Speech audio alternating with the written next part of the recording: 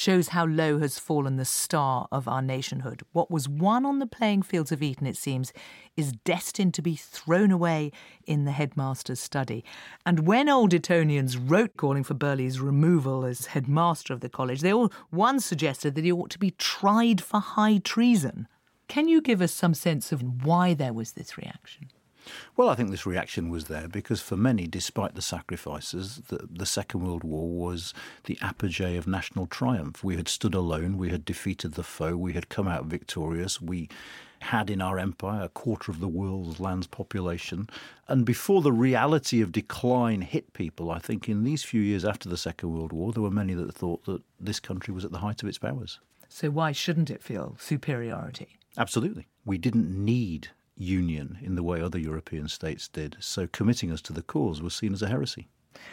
And that must be fought against. Absolutely. And you can see the roots of the sort of anti-European integration movement in many countries immediately after the Second World War. You had the Gaullists in France a few years later standing up in Parliament and singing the Marseillaise when they defeated the European defence community. So yeah, alongside this idealistic rhetoric about union, opposition was there at that early stage. And for him, there was an attempt to try to get him sacked as headmaster of Eton. It wasn't successful.